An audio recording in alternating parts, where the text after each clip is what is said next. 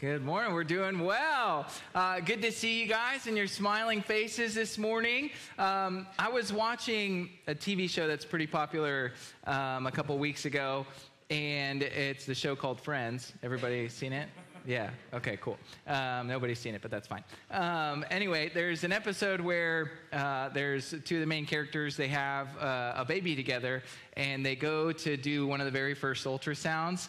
And Rachel, the main actress who's pregnant, she kind of freaks out because she has no idea where the baby is in the ultrasound. And it's really funny. But as I was kind of walking through life and I think about that episode, I'm always like, oh, I wonder how hard it actually is to see babies in their ultrasounds. And so many of you guys know my wife is 23 weeks pregnant. And so at about 6 weeks, we went in for the very first ultrasound.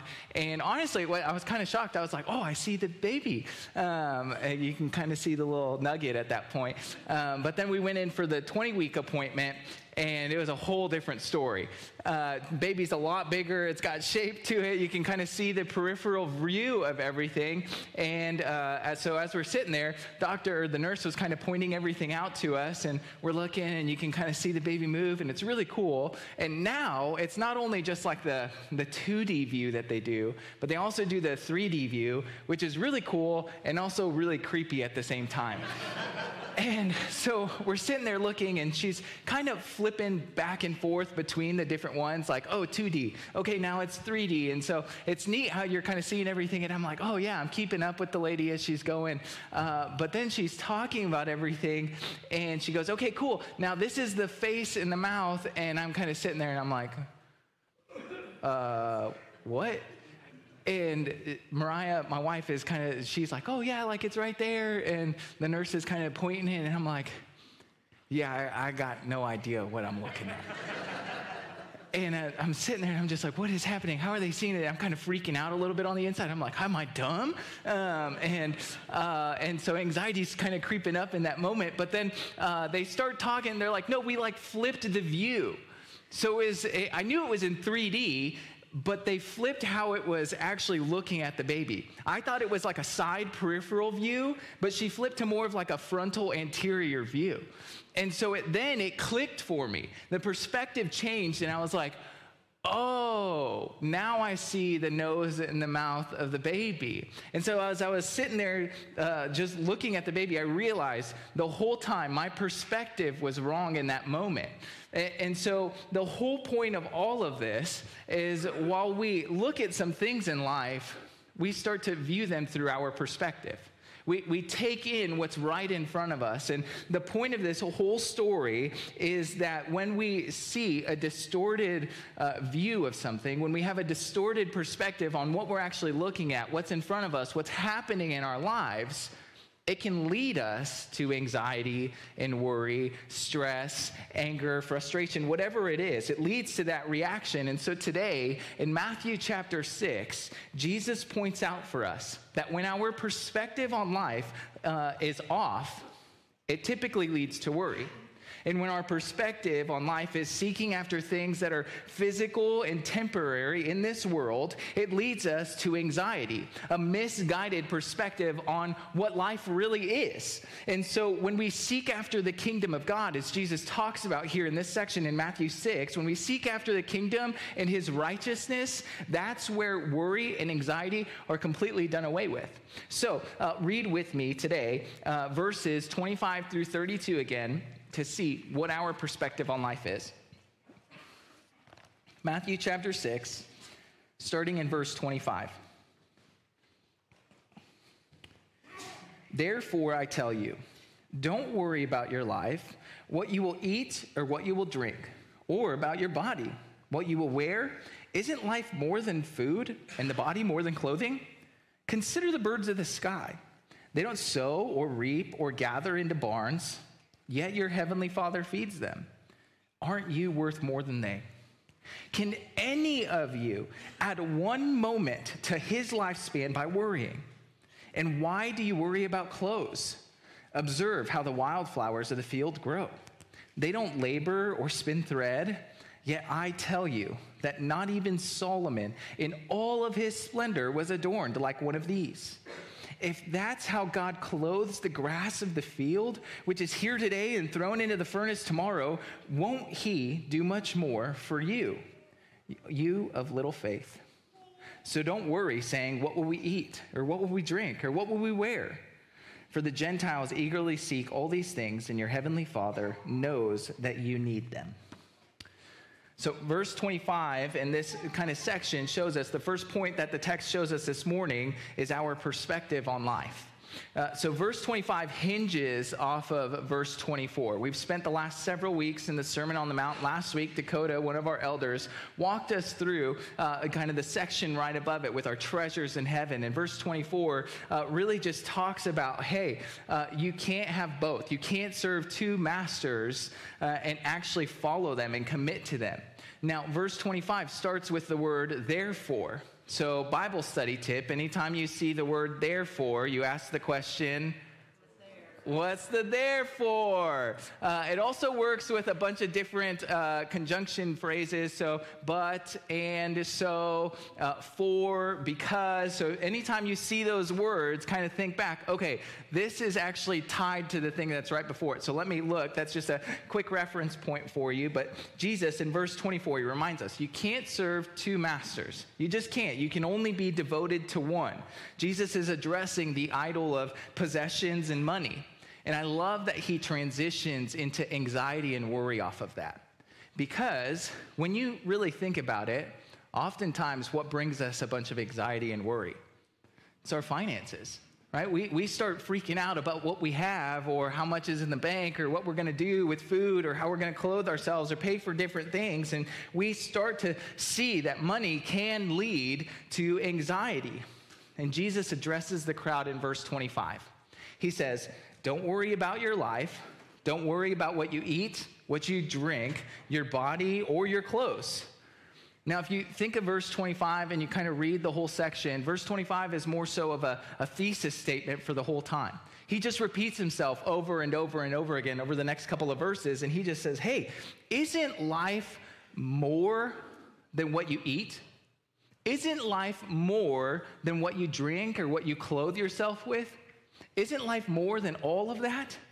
He basically just continues on to this thread, and he goes back to, depending on the version that's in your Bible, he uses either the word worry or anxiety or anxious 6 times throughout this section, 6 times. So clearly, Jesus' main point for us, as we read this section, he's teaching, don't worry. That's the emphasis for him. Don't worry. But what is worrying? What is anxiety? Because if we really start thinking about it, you can go, okay, does that mean all planning is bad? Does that mean everything I think about is worrying? Like, where's the fine line? It's kind of hard to really navigate, and you kind of go, okay, am I worrying about this now? Or am I just like being like actually a steward of my finances? Am I just thinking about this too much? When is it worry? And so I want to give us a definition to really explain what worry or anxious is, and I'm going to use those words interchangeably this morning. So here's a definition for you. Worry is the emotion of fear or concern. Worry is the emotion of fear or concern. So here's what I mean by that. Whatever you're afraid of is often expressed by anxiety or worry. Whatever you're afraid of typically expresses itself out in how you come about it. So if I'm constantly worried about losing my job, I'm always going to be thinking about pleasing my boss.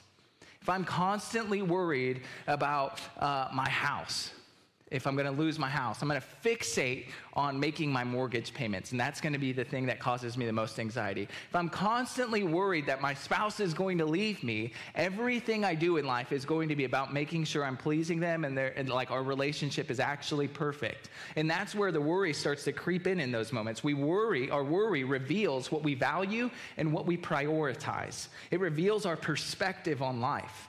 It reveals what we're actually seeking first. So let's see, how does Jesus address that within these next couple of verses? Because he talks about worry in different ways. And so the first thing that he does in verse 26 is he gives this example of the birds in the sky. He gives this illustration to show, hey, birds, they don't gather their food and take it to the barns and store it up for winter and make sure they keep it. They don't sow seeds to actually make the food grow. And he's kind of comparing them to us, right? He's doing this lesser to greater argument. He says, hey, the birds, they simply eat.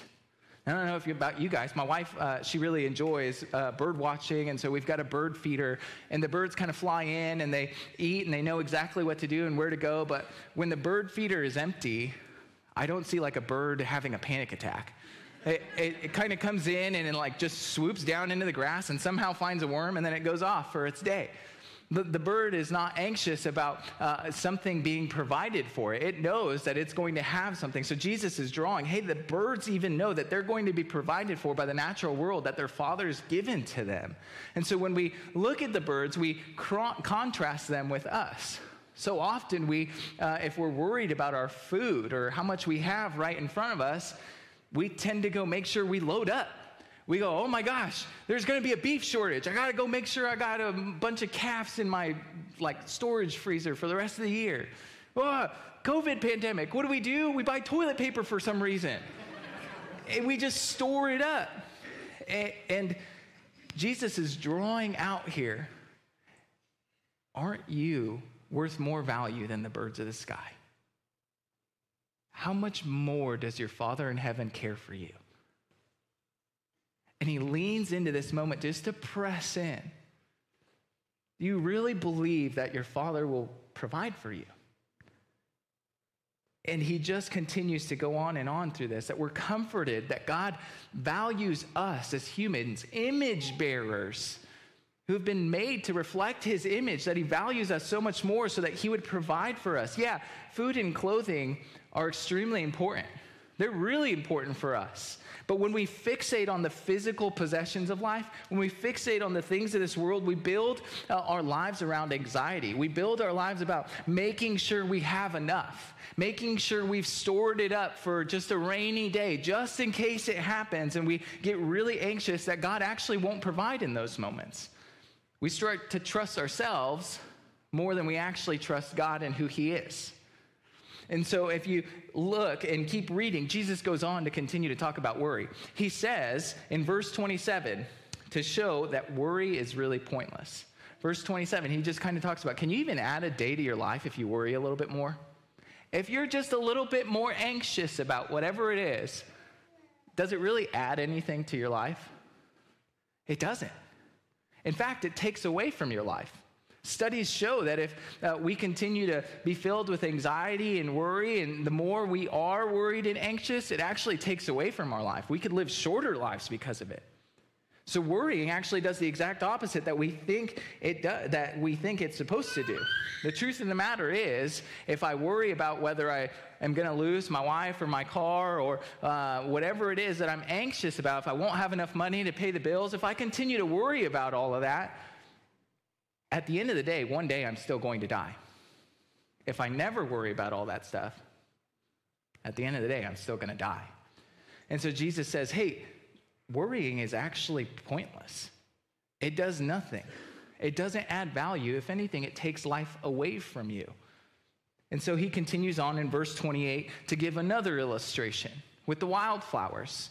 He says, hey, think about the wildflowers, comparing it to our clothes and the things that adorn us. He adorns the beauty. If you guys ever seen like an actual field of wildflowers, absolutely gorgeous. We went to Vallis Pumpkin Patch, I think a week or two ago, and they were kind of dead at that point, but they were still really beautiful. And I imagined in my head, wow, these could be so much prettier if I was here a month earlier.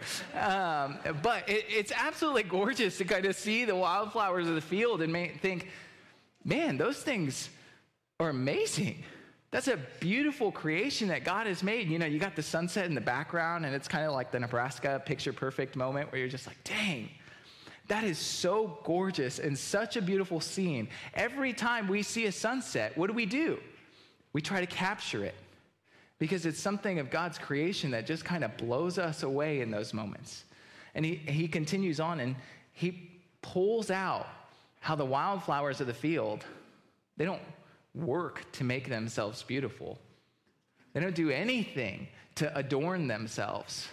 It's just by God's natural creation and how he does that.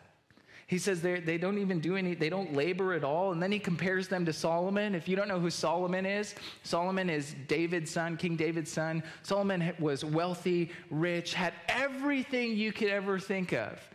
And he says, man, the wildflowers were adorned much more than Solomon.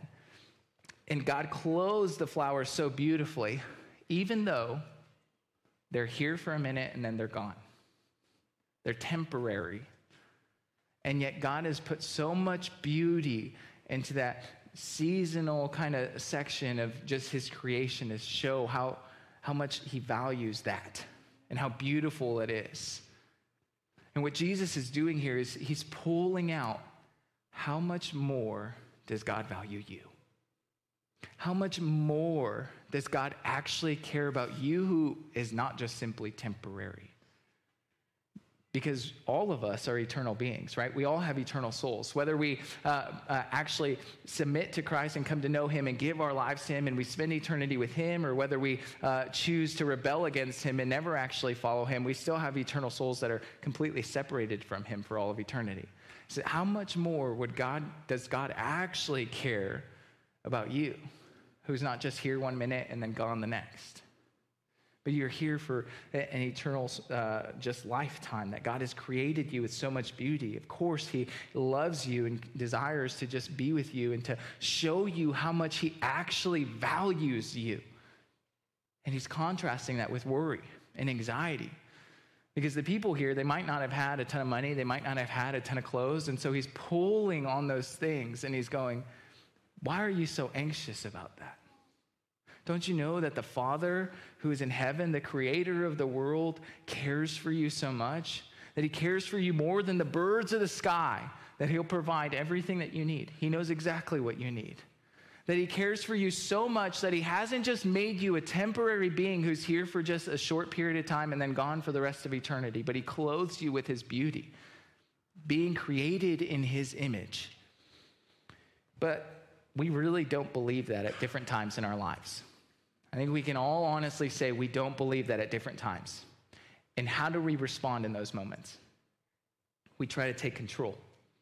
We try to handle the situation. Some of us are constantly worried about the physical things of this world or the things that we think we need to provide for ourselves. We're filled running around with anxiety, trying to make sure that we have the perfect house one day, the best retirement package, making sure we're constantly moving up the ladder of success at work, the approval of people, and we're trying to make sure that we're always working so that people will actually think we're popular and desire to be with us. And we get anxious about the type of clothes that we wear so we're popular at school, or making sure we fit in to actually meet the right person to spend the rest of our lives with. Why do we fall into this trap?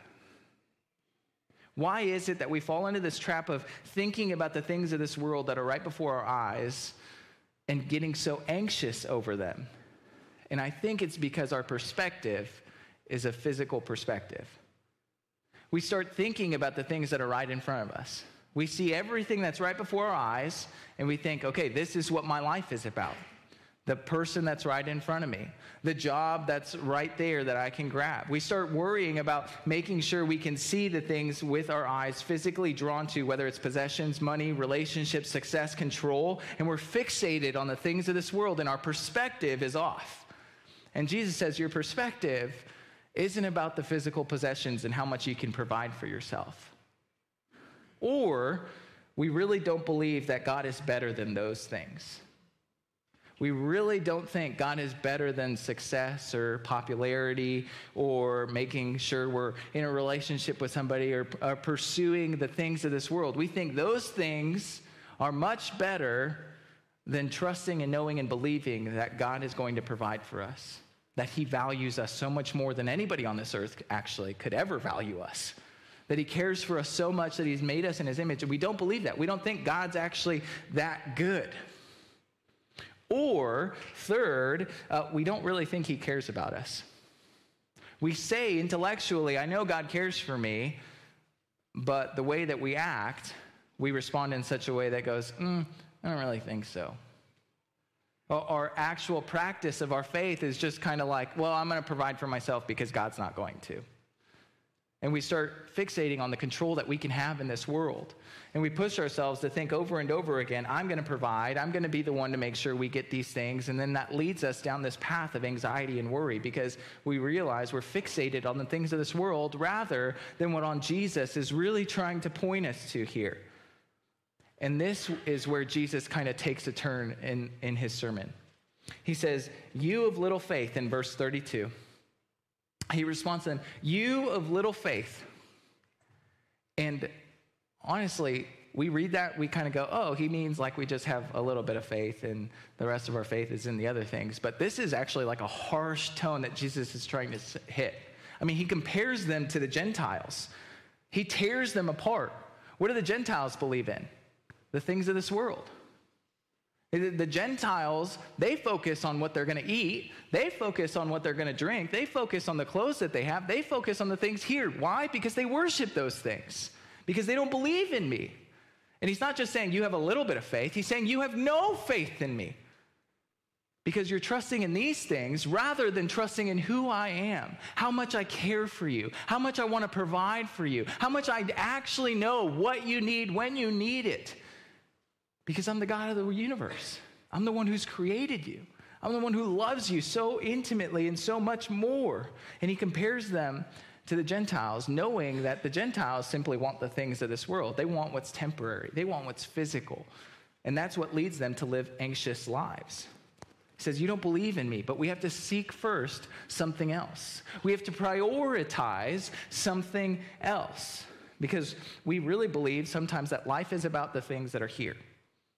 Life is about what's right in front of us, and my whole life, my whole perspective on how I live life and how I believe life to be is about the possessions or the temporary things, the approval of man, making sure I'm climbing up the ladder, making sure I'm successful or the perfect picture on the social media or whatever it is. And Jesus instructs us, hey, you don't need to worry because your heavenly Father knows exactly what you need. He knows who you are. He values you more than the birds of the sky. He loves you and cares for you because he's made you in his image and you're adorned much more beautifully than the flowers of the field on this earth. And you have an eternal soul that I died for, that he continues to give his life for. Jesus instructs us, don't worry about the physical or temporary things of this world because you have a Father who knows what you need. Life is much more than food. It's much more than clothing.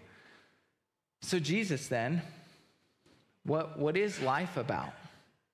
He asks that question multiple times. I think we get caught up in like the worry section because it's kind of titled that, in the Bible, and then it repeats it. He's clearly making a point, but notice the question he also repeats over and over again. What is life about? What is life about? Isn't life more than this? So what should we fix our eyes on then, Jesus? What is life truly about if it's not just the things of this world? Well, keep reading with me, verses 32 to 34. For the Gentiles eagerly seek all these things, and your heavenly Father knows that you need them. But seek first the kingdom of God and his righteousness, and all these things will be provided for you. Therefore, don't worry about tomorrow, because tomorrow will worry about itself. Each day has enough trouble of its own. Again, Jesus brings up the kingdom of God. Remember that throughout the entire book of Matthew, the kingdom of God is a huge theme. So if you remember a couple weeks back, we talked about the kingdom as we started this whole series, and I said, hey, circle, underline it, draw a little crown, whatever. The kingdom of God, the language is here again, so you can circle, underline, highlight it to see and remind yourself, this is what Jesus is continuing to emphasize, the kingdom, kingdom, kingdom, over and over again. We see it throughout the book of Matthew, and it's truly more than just the things of this world. That life is actually about the kingdom. That life is really not about worry and being anxious in the things here, but fixing our eyes on who Jesus is, fixing our eyes on what he's done, fixing our eyes on what the kingdom actually looks like. And what he's trying to tell us here is not just, hey, okay, so don't worry, don't think about the things here and just think about heaven all the time, just think about new creation all the time. That's not what Jesus is saying. Jesus isn't saying prioritize the kingdom and minimize things or eliminate those aspects of your life. But he's saying change your perspective. Because the reality is, when you look at the kingdom, it changes how you see everything else. He's not saying just ignore everything in the world, but he's saying, hey, see it through the kingdom perspective. Seek first, prioritize first the kingdom. And that will allow you to see the rest of the world the way that you should. Jeremy Treat, in his book, Seek First, he says this. He says, when rightly understood, the kingdom will enhance every aspect of life, infusing them with fresh meaning and significance. So Jesus points to the kingdom. He says, hey, first things first, seek after the kingdom of God, because that doesn't mean everything else doesn't exist. Over and over again, throughout the Sermon on the Mount, we've kind of seen Jesus has been pushing us towards seeing, hey, who you are as a person, as a kingdom person, someone who's changed by what I've done and has a new heart because of me, you're different on the inside. And now here he transitions. You're not just different on the inside in who you are, but you also see the world much differently. You see it as you seek after the kingdom of God. Jesus makes this point that we have this revelation as kingdom people to see the world differently, not just act differently. The kingdom of God, rightly understood, is God's redemption, reign, and rule over all of creation. God's redemption, reign, and rule over all of creation as he continues to change this world by having us as kingdom people on the earth. The kingdom is breaking in, right? We kind of talked about that. Your kingdom come, your will be done on earth as it is in heaven. Jesus continues to shape this world, to restore it, to make it a new creation, and he will one day eternally. But when we kind of start thinking and viewing the kingdom in this way, the world, and seek after the kingdom, we start focusing less on the things that are right in front of us. Because if I sit here and things that typically worry me now as my wife is pregnant, I start thinking, man, am I going to see, I'm worried about my wife all the time. Like she might trip and I kind of freak out and I'm like, do we need to go to the hospital? Yeah, her back starts hurting and I'm like, oh, we need to go. And she's literally just like, Alex, you can like chill, I'm okay. And I freak out all the time. I'm super anxious over it. Or I start thinking about like our child. And when they grow up, and I start I'm in prayer, just begging Jesus that he would save them, that they would grow up to meet him, that they would actually have their eyes opened to who he is and what he's done. And I can fixate and worry and get really anxious on what am I going to do if this kid doesn't actually follow Jesus? How am I going to actually care? And I get really anxious over it. And regardless of whether my kid grows up to know Jesus and follow Jesus or not, or whether I have food on the table, or whether I earn everyone's approval that I want to earn, I can believe all of that. And it leads me to doubt in the fact that God actually cares for me, that God's moving in my life. But if I seek first the kingdom of God, and I'm picturing Jesus' redemption, Jesus' reign, Jesus' rule over the whole earth, and I'm viewing my life in that perspective through that lens, I'm reminded that I don't have to worry or be anxious because God's got it. He knows what he's doing. One of our elders, Eric Knoll, one phrase that he constantly always goes back to and says is, God can handle this. God can handle that. Over and over again. And that's a kingdom perspective. That's seeking first the kingdom of God. It's not eliminating the things that are right before our eyes, but it's saying God can handle this. And trusting and believing in that truth. Because there's different moments where we freak out and we kind of think, okay, something's happened in our lives, and we immediately start to break down and take control, and we have to grab it all by the reins, rather than squeezing tight, leaving our hands open and saying, Jesus, this is yours.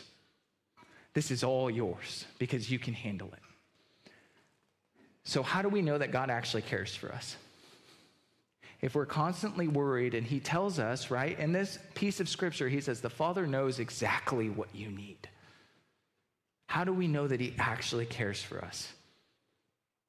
Romans 5, verse 8, he says, God proves his love for us, in that while we were still sinners, Christ died for us.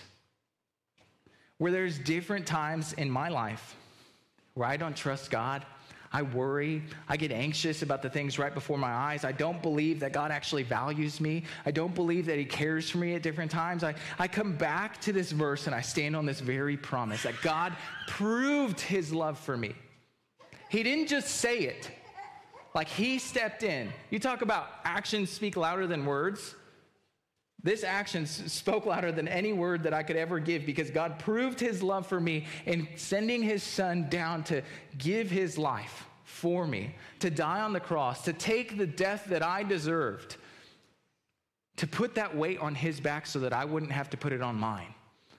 Because when I look to him, I'm reminded of that good gift, that God proved his love for me. He proved that he cares for me. He proved that he continually over and over and over again chases after me because he's gave his life for me.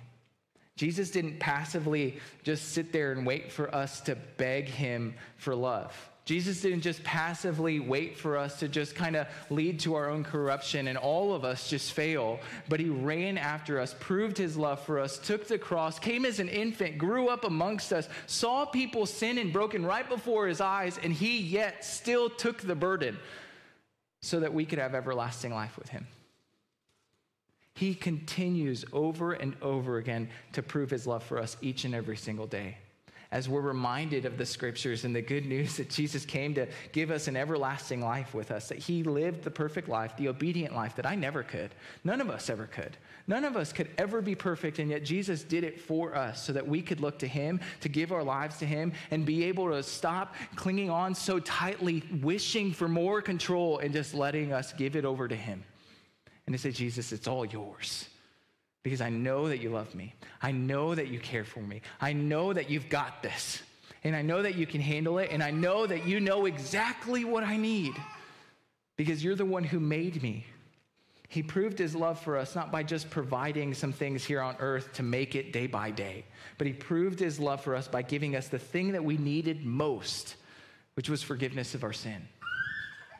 Because I could ask him time and time and time again for food and food over and over, but food is not what I need most. The bread of life, he himself is what I need most and what we need most day after day after day. And so if you've doubted God, if you've walked your whole life never believing in him, if you've completely walked astray from him, I want you to know that this present age has nothing to offer you compared to the love that he has for you, because he proved his love for us that we could actually see over and over again as we look to the cross, as we're reminded of the good gift that the Father in heaven sent his son to pay the price of our death. And then he defeated it, trampled on it, stomped on it as he rose from the grave 3 days later so that we could have everlasting life with him. Please, if you've rejected Jesus your whole life, would you hear the fact in the good news of Romans 5:8 that he proved his love for you over and over and over again? This is the good news and the promise that I stand on. Something that I cling and hold tightly to because I know it's good news that Jesus did that for me, regardless of how rebellious I was, regardless of how many times I continue to say, Jesus, I don't actually trust you and I want to take control.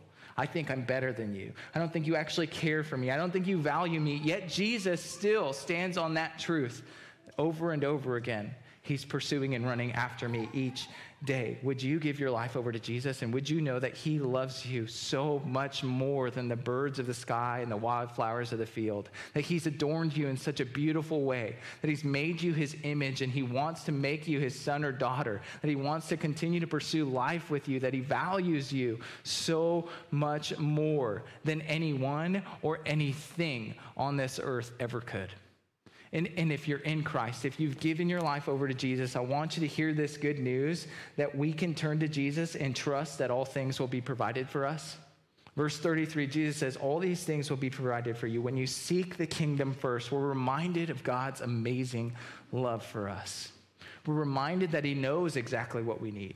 We're reminded that he's in control over all things. We're reminded that he can handle anything. He's a big God. It's not like something can trample over him. It's not like he's surprised by the things that happen to us in our life. It's not like he thinks, oh, I don't think I can actually handle that. Because when we realize, man, if he could handle the thing I needed most, which is redemption of my soul, of course he could handle whatever's in front of me. Of course he could handle providing food for me if I haven't been able to eat in the last couple of days. Of course, he could handle providing for me comfort while my child strays away and rebels and I can't understand how to parent. Yet I know I have a good father who I can go to in the middle of it. Of course, God can handle us just worrying about the finances in our world, and he can provide for us. But here's the thing, as we think of all those physical things or the temporary things that are right before our eyes, is God himself knows exactly what we need. And there's moments where we don't believe that truth. And Jesus says, I know what you need. I'm going to give you what you need in due time. And when we can trust the Father in heaven, the God of the universe, he himself continues to move in our lives, and we can trust that he did not spare even his own son, but gave him up for us all. How will he not also with him grant us everything? Romans 8:32, it's the same argument. That he proved his love for us, that he spared his son for us. How will he not also grant us everything? Because he's given us everything in him, in life with him. Over and over again, Jesus gives us the real reason not to worry. The real reason not to fall into anxiety is the beautiful gift that we have in him. And Jesus doesn't just say, hey, don't worry and put it away. Don't worry and move on. But he actually wants us to replace our worry with fixating our eyes on him. He doesn't just say refrain from worrying, but replace it with God's kingdom and his righteousness. Replace it with the Father and his goodness. We don't need to worry about the things of tomorrow, as he closes this section in verse 34. Don't worry about the things of tomorrow or in the future, because today has its own worries. Today has things that are going to come up. Jesus isn't dumb. He knows that bad stuff still happens. He knows that there's things going on in our lives, and he says, hey, today has enough of its own worries. So you may not get the house with the picket fence and the 2 kids and the dog, or 2.5 kids, whatever the number is, and you may not actually be able to stop rebelling yourself, or your kid may never stop rebelling. You may never be popular. You may never have the perfect retirement package. You may never get married. Guess what? You do know that the Father in heaven actually loves you and cares for you. You can bank on the fact that Jesus is good and that he proves his love for us each and every single day. You can continue to take that check to the bank and say, I know that I can cash this deposit because it is true and it is good, and he's pursued me over and over again. And when we fix our eyes and we seek first the kingdom of God, we're reminded of that truth. He's not saying just do away with it. Just put it on the shelf and pretend like everything's okay. But he's saying replace it with your eyes. Fixate on what life really is. And life is with me. And life is what I've done with you, for you. And I know I can stand up here and I can say that, and it's like, okay, Alex, but you don't actually know how hard life is. You don't actually know what I'm going through. Friends, I worry too. I just told you guys a couple of things that I worry about. I get anxious about different things all the time. I struggle to believe God has affection for me at different moments in my life. I struggle to believe in God's love for me and his goodness. I too believe that things of this world are much greater than him at different moments. I fall into pursuing control all the time because I just want to control everything and make sure things happen the way that I want them to. Over and over again, as I think about our baby in the womb, I'm extremely anxious of whether I'll get to actually hold that kid one day. Over and over again, different times, I wonder if my wife is going to be healthy by the end of this thing. Over and over, I start thinking about whether, is God going to be able to help me make sure we provide enough for this future child? Are we going to be able to give them everything they need? Over and over again, I worry about different things like, does the church approve of me? Do they think like I'm doing a good job? Do the people actually enjoy having me as their pastor? Over and over again, I start thinking, am I going to be an absent father? Over and over again, I start worrying and thinking, is my kid going to grow up to think I'm just a legalistic, controlling, arrogant man who controls every decision they ever do in their life? Time and time again, I worry about different things. And I get anxious that I'm going to fail a lot like my father failed in my life. I've told you guys a little bit about my relationship with my dad and how it was rocky for a long time. And by God's grace, there was a lot of hurt and anger and frustration that I had with him. But God's moved in such a way that we could reestablish our relationship.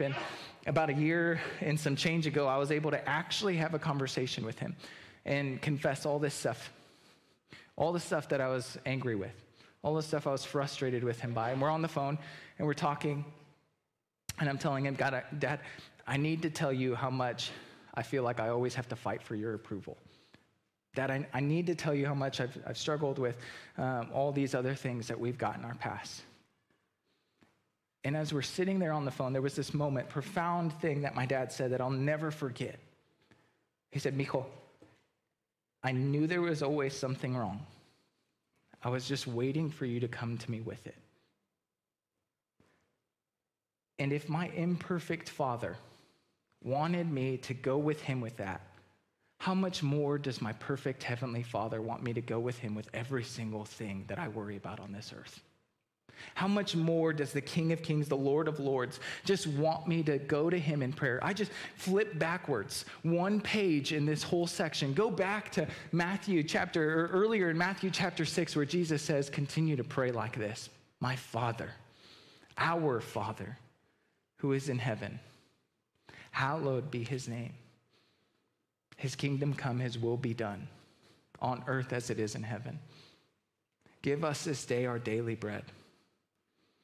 Over and over and over again, we're reminded that we have a Father in heaven who cares so much for us, that we can go to him in prayer. And he wants to hear those things. He's not angry at us for being worried. He's not frustrated because we're a little anxious about something that's right before our eyes. He's not going to be mad at us when we go to him and say, God, I'm really struggling with control because I'm scared of what might happen. He wants us to go to him. He's waiting for us to pursue him in those moments and to let go and to just give it all over. And to say, Jesus, I really don't know if my kid's going to grow up to know you. But I'm begging that you save them, and I'm begging for your will to be done. Jesus, I don't know if my marriage is going to be okay in a few months, but I'm begging you to move in the middle of it, and I trust that your will would be done. God, I have no idea how I'm going to walk through school the rest of my years with maybe not having as many friends as I'd like to. But I'm begging that you would help me find some people to encourage me in my faith. Jesus, I have no idea when our kids are going to stop rebelling, but I'm praying that there would be this sweet moment where you would just move in their lives. But either way, I'll trust you with it, because God can handle all of that. And he's just asking us to give it over to him. He's just asking us that we could give over our anxieties. Peter, 1 Peter, at the end of it, he kind of goes and he's talking about, hey, cast your anxieties on God because he cares for you. If you look at Peter's life, you just read the Gospel of Matthew. Time and time again, Peter did not trust Jesus. And there was a moment where it finally clicked. Cast your anxieties on God because he cares for you. And that's what Jesus is calling us to, because we know Jesus is near, because we can seek the kingdom of God, because the Prince of Peace, the God, surrounds us, because we can cast out all our fear on him because he's the creator of the world. So when I flip back and I think about that ultrasound that I got to see at 20 weeks of my baby, and I couldn't figure out what I was actually looking at, it led to just a little bit of anxiety and frustration, worry. I started thinking about that moment where I go, man, when I realized I was looking at it with the wrong perspective, everything changed. And when I think about the things that are right before me on this earth, I flip back and remember to seek first the kingdom of God, and I go, God can handle it. And I just give it all over to him. Let's pray.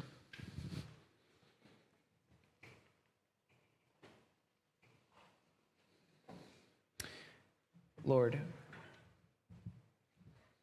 you know that there are things on this earth, that there are people and relationships that we love and care for, and we desire to just see you work in those relationships. We desire to see you provide for us. We desire to understand how much you truly value us. Lord, I pray that for each and every single one of us in this room today, that we would not be anxious, and if we are, that we could give that over to you. That we could be reminded that you're a God who pursues and runs after us, that you proved your love for us in the fact that you died for us, that you continue to move in my life and in my story. And I'm reminded of the fact that my imperfect Father wants to hear from me, and I know that my perfect Father, my heavenly Father, my King, my God, my Creator, who's made me in his image, who's called me his son, who has redeemed me, who has changed me from the inside out, that I would fix my eyes to you, Jesus, that I would give it all over. I pray that each of us would be reminded to seek first the kingdom, that we wouldn't just try to toss away our anxieties, that we wouldn't just ignore it because we think that's what you want, but Lord, would we give them over to you? Would we beg you to move in those moments? Would we trust that you're a big God? Would we trust that you actually value us and care for us and desire to pursue us? Jesus, I pray that we would be willing to give over these things to you, that we would let go of control and that our perspective would change, and that we would ultimately look to you, Jesus. We pray this in your beautiful name.